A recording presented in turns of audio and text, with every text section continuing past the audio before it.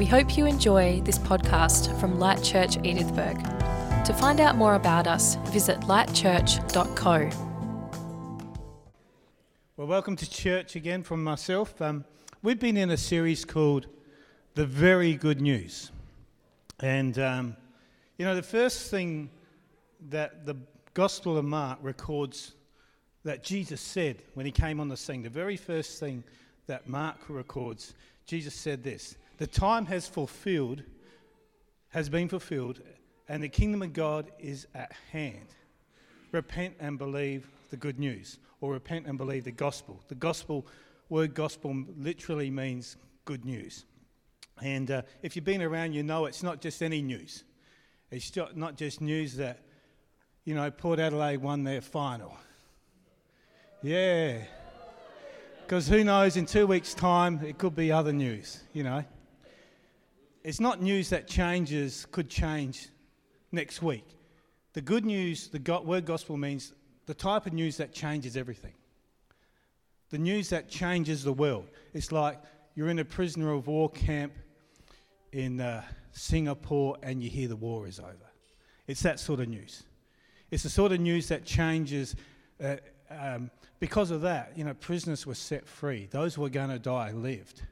Countries changed, borders, leaders changed. Everything changed because of that news. That's what this word means. Not just normal news, but very good news. So when Jesus said, "I've come to proclaim the good news," it was always about a king coming as well. A king coming, and so when we hear the word gospel, that's literally what it means. And this gospel represents the thing that happened when Jesus came and lived and died and rose again. And at the moment, we're talking about living as good news people. We've spent a bit of time talking about what the good news means, and now we're talking about living it out. How do we live our lives in light of the gospel? And when we think about what the gospel is all about, we need to have a well-rounded concept of what the gospel is. Charlotte shared from Galatians, that's part of the gospel. We no longer have to work to be accepted by God. We no longer have to tick the certain boxes to be accepted. There's a new way to be accepted by God. But we need a whole Bible picture. And it's important because how we understand the gospel, how you understand the gospel will direct how you live your life. It'll direct how you minister to people. Now, in our church, in our tradition, if we've got a tradition, we've been around about 100 years, the ACC, if you go back to our roots. Some churches go a lot further back than that. And the term gospel, when we think of, most churches think of the term gospel, we tend to focus on how the Apostle Paul presents the gospel. And Charlotte shared a bit about that this morning, but he writes a lot about it in the book of Romans.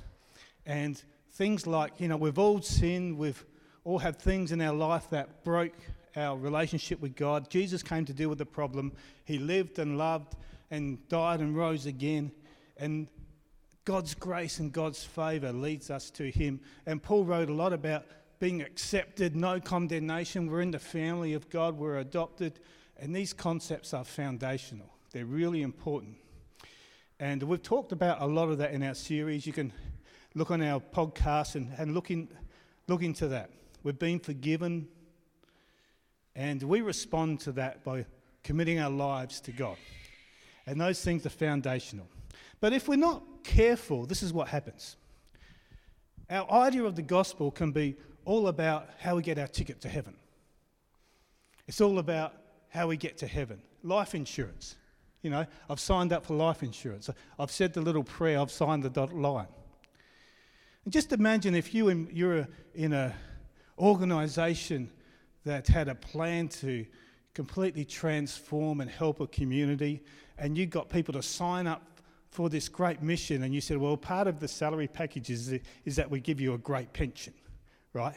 But everyone who signed up was just for the pension, not for the cause.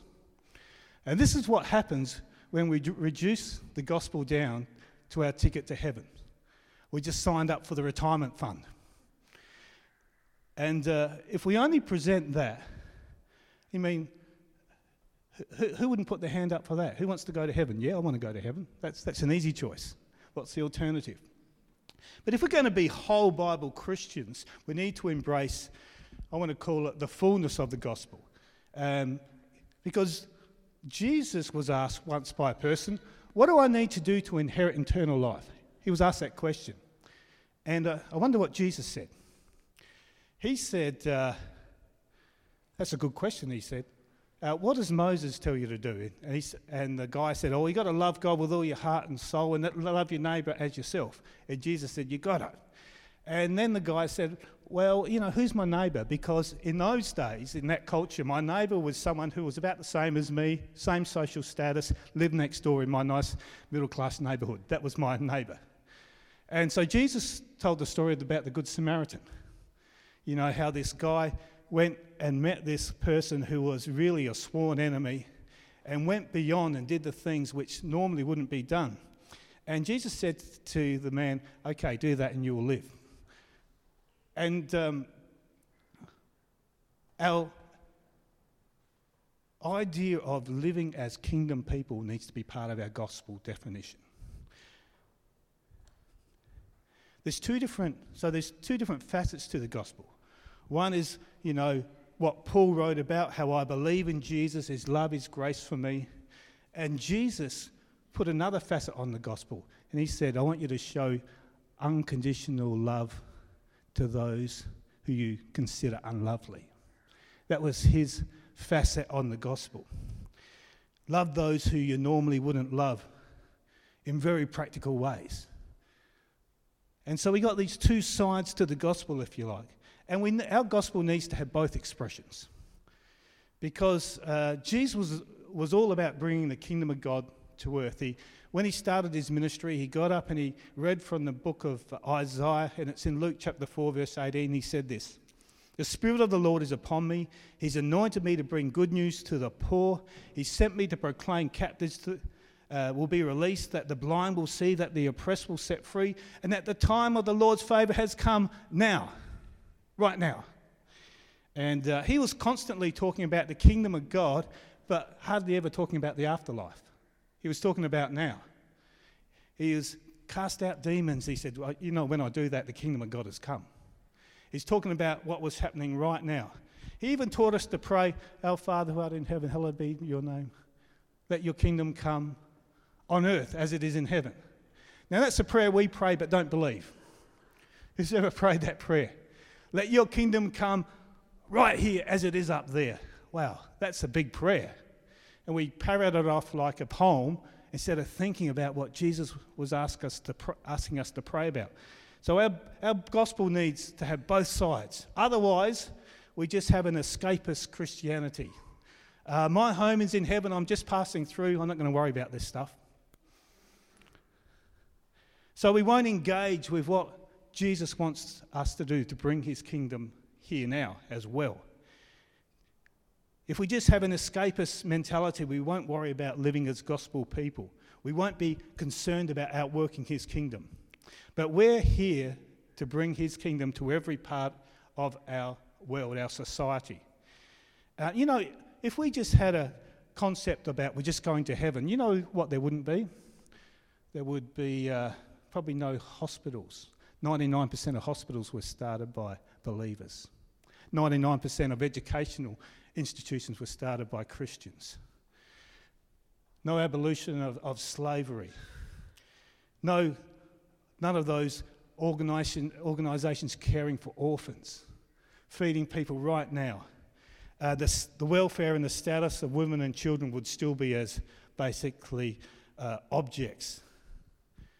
The things that are in our society now where they're talking about racism. There's no real... Why even deal with that if we're just going to heaven? Because we're called to bring the kingdom of God to where we are right now. So we have to have this balanced idea of the gospel, and that is the gospel just as much as us receiving Jesus into our life. That is the gospel as well. And our Sunday gatherings and places like this and times like this are really important. What we do at church is important. But it's just as important how we touch the lives of those every day. In fact, a very small percentage of Jesus' ministry was in a building like this or a temple. Most of the time he's walking around, he sees someone who is blind and he heals them. That wasn't happening in the temple. That was out there somewhere.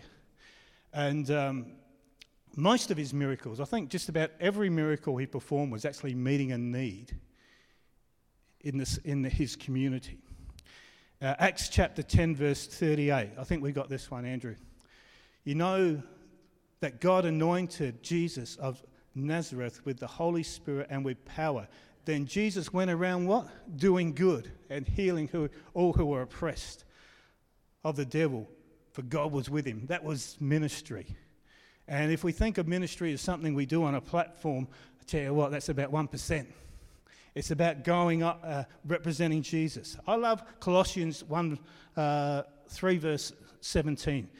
It says, we got that one? Thanks. And whatever you do or say, you need to underline the whatever. Now, whatever means whatever. It means everything. Whatever you do or say, do it as a representative of the Lord Jesus, giving thanks through him to God our Father. You know, that's worship just as much as lifting your hands and singing. And, we need to embrace two expressions of worship. I'm going to call it Sunday worship. I'm going to call it Monday worship. Not that it just happens on Sunday and happens on Monday, but something we do here and something we do every day. And Sunday worship is where we gather, we pray together, we have communion, we hear teaching. And Monday worship is represented by when we touch people like ambassadors. And we need to be embracing both parts of this worship. Monday worship is probably more about believers.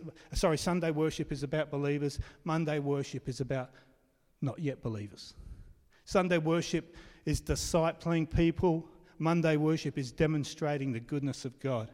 You know, if you're a footy player, Sunday is footy practice. Monday is the game, not the other way around.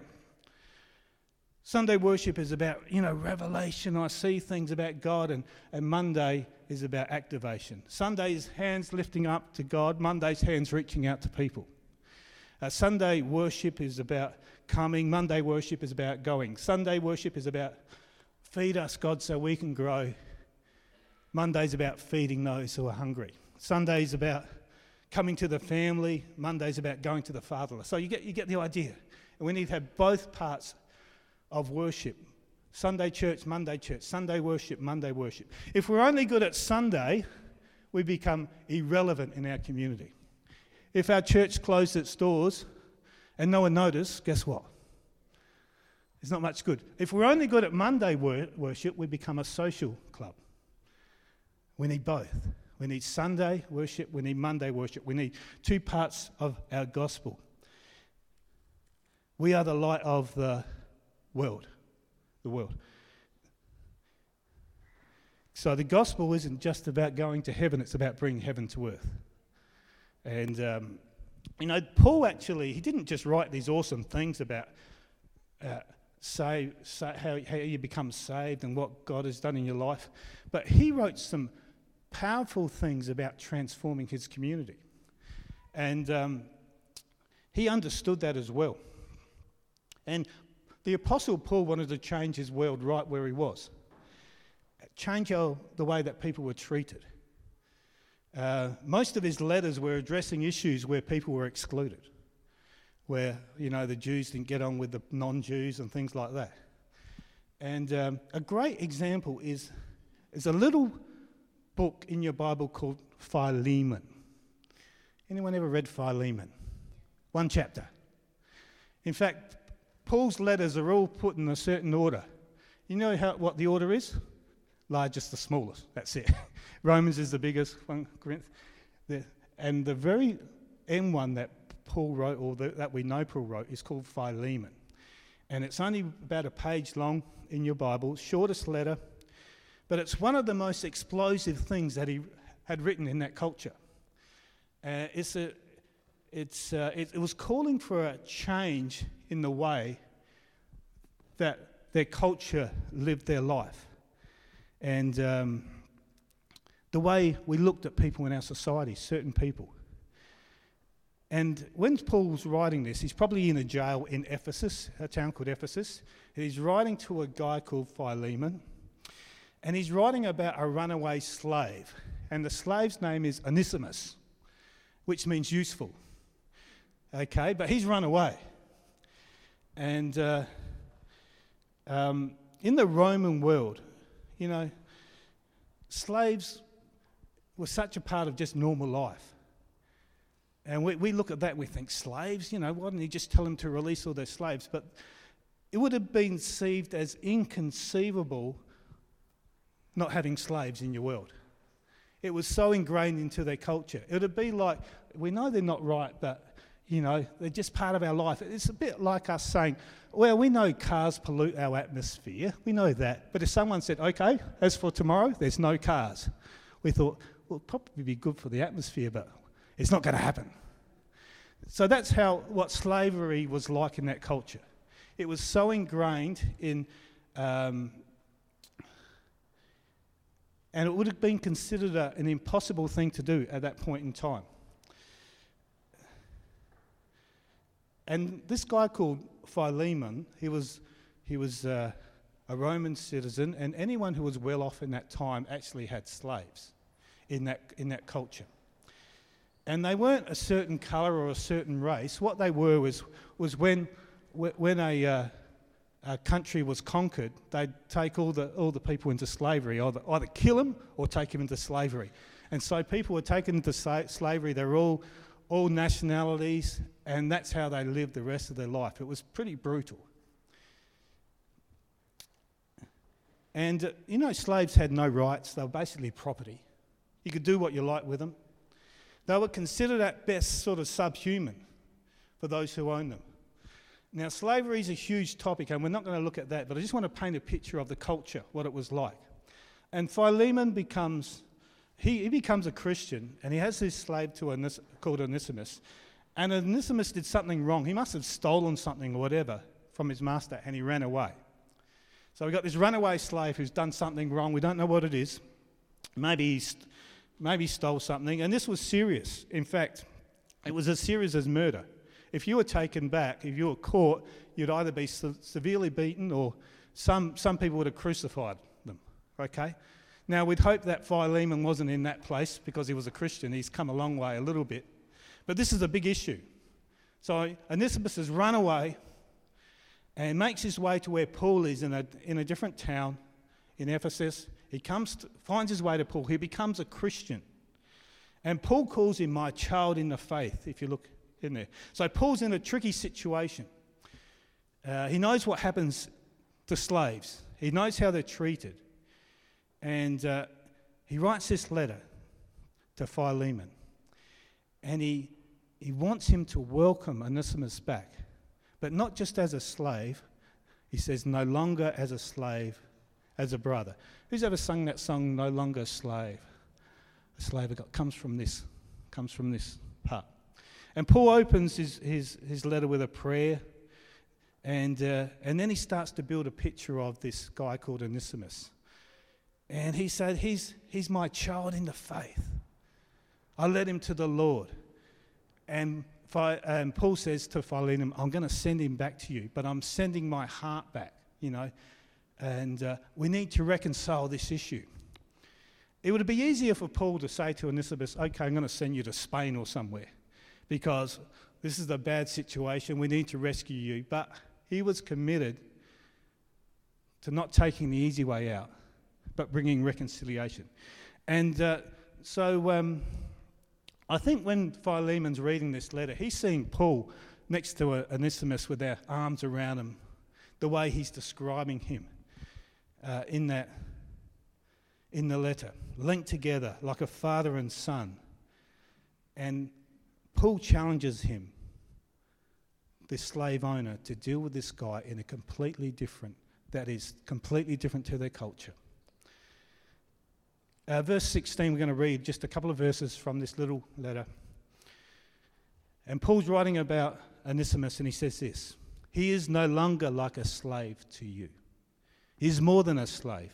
He is your beloved brother. He is a beloved brother, especially to me.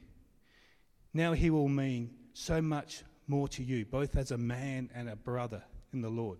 So if you consider me your partner, welcome him as you would welcome me. If he has wronged you in any way or owes you anything, charge it to me. I, Paul, write this with my own hand. I will repay it. And I won't mention that you owe me your very soul. But he did mention that, didn't he? Just a little sub-clause down the bottom. A little further on in the letter, he says, by the way, I'm going to come, when I get out of this jail, I'm going to come to visit, just in case he doesn't treat him right. And so in this situation, let's revisit the picture. Under Roman law, every right to punish him, put him in prison, that was the community expectation. That's what happened. That's just how you treated these people. Now, Paul's not only asking him to forgive him, but he wants to raise his status. He wants to change it. To no longer a slave, but now a brother, that he could have fellowship. Anyone ever heard the word koinonia or koinonia? Koinonia? Koinonia? Koinonia. It means fellowship. This is the word used all through this, that he could have this sort of bond like you have. Now that might sound reasonable to us, but it was unheard of in Roman society.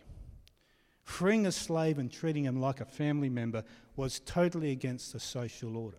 This was counterculture. This was changing society. Verse 17, I'm going to read it again. So if you consider me your partner, welcome him as you will welcome me. If he has wronged you in any way or owes you anything, charge it to me. I'm writing this with my own hand. See, the gospel is about reconciliation. Paul wrote somewhere else that in Jesus, God reconciled the world to himself, not counting people's sins against them. And in this letter, you know what Paul's doing? He's becoming like Jesus. He's becoming Christ-like. He's doing what Jesus did on a big scale in a localized way. And Paul's saying, this guy's wronged you, I'm going to pay anything he owes you. I'm going to pay the price. Now that price might have been a price, money, but it could have been a punishment. So this is the picture. If he's wronged you in any way, charge it to me.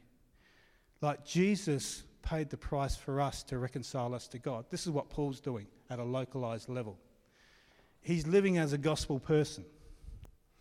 And Paul's message wasn't just about the legal transaction, but he went further than that, because he said, now I'm changing his status. He's reconciled, but he's no longer a slave. He's not back to where he was before. I'm lifting it. I'm lifting the game. I'm lifting the stakes. He's going to come like a brother to you. A brother. A family member. In the book of Galatians, where we read earlier in the survey, it says there's no longer any Jew or Gentile, slave or free, male or female, for you're all one in Christ. This is what he's talking about. And Paul expects what he's doing to transform their relationship, to redefine it. And Paul's letter is powerful because it's actually the only letter he's written where he doesn't mention Christ's death or resurrection. But it's not an oversight, because he doesn't mention it in his writing, he just does it through his actions. He paints the picture of the gospel through his actions, reconciling people to God and people together. So Paul was actually changing society.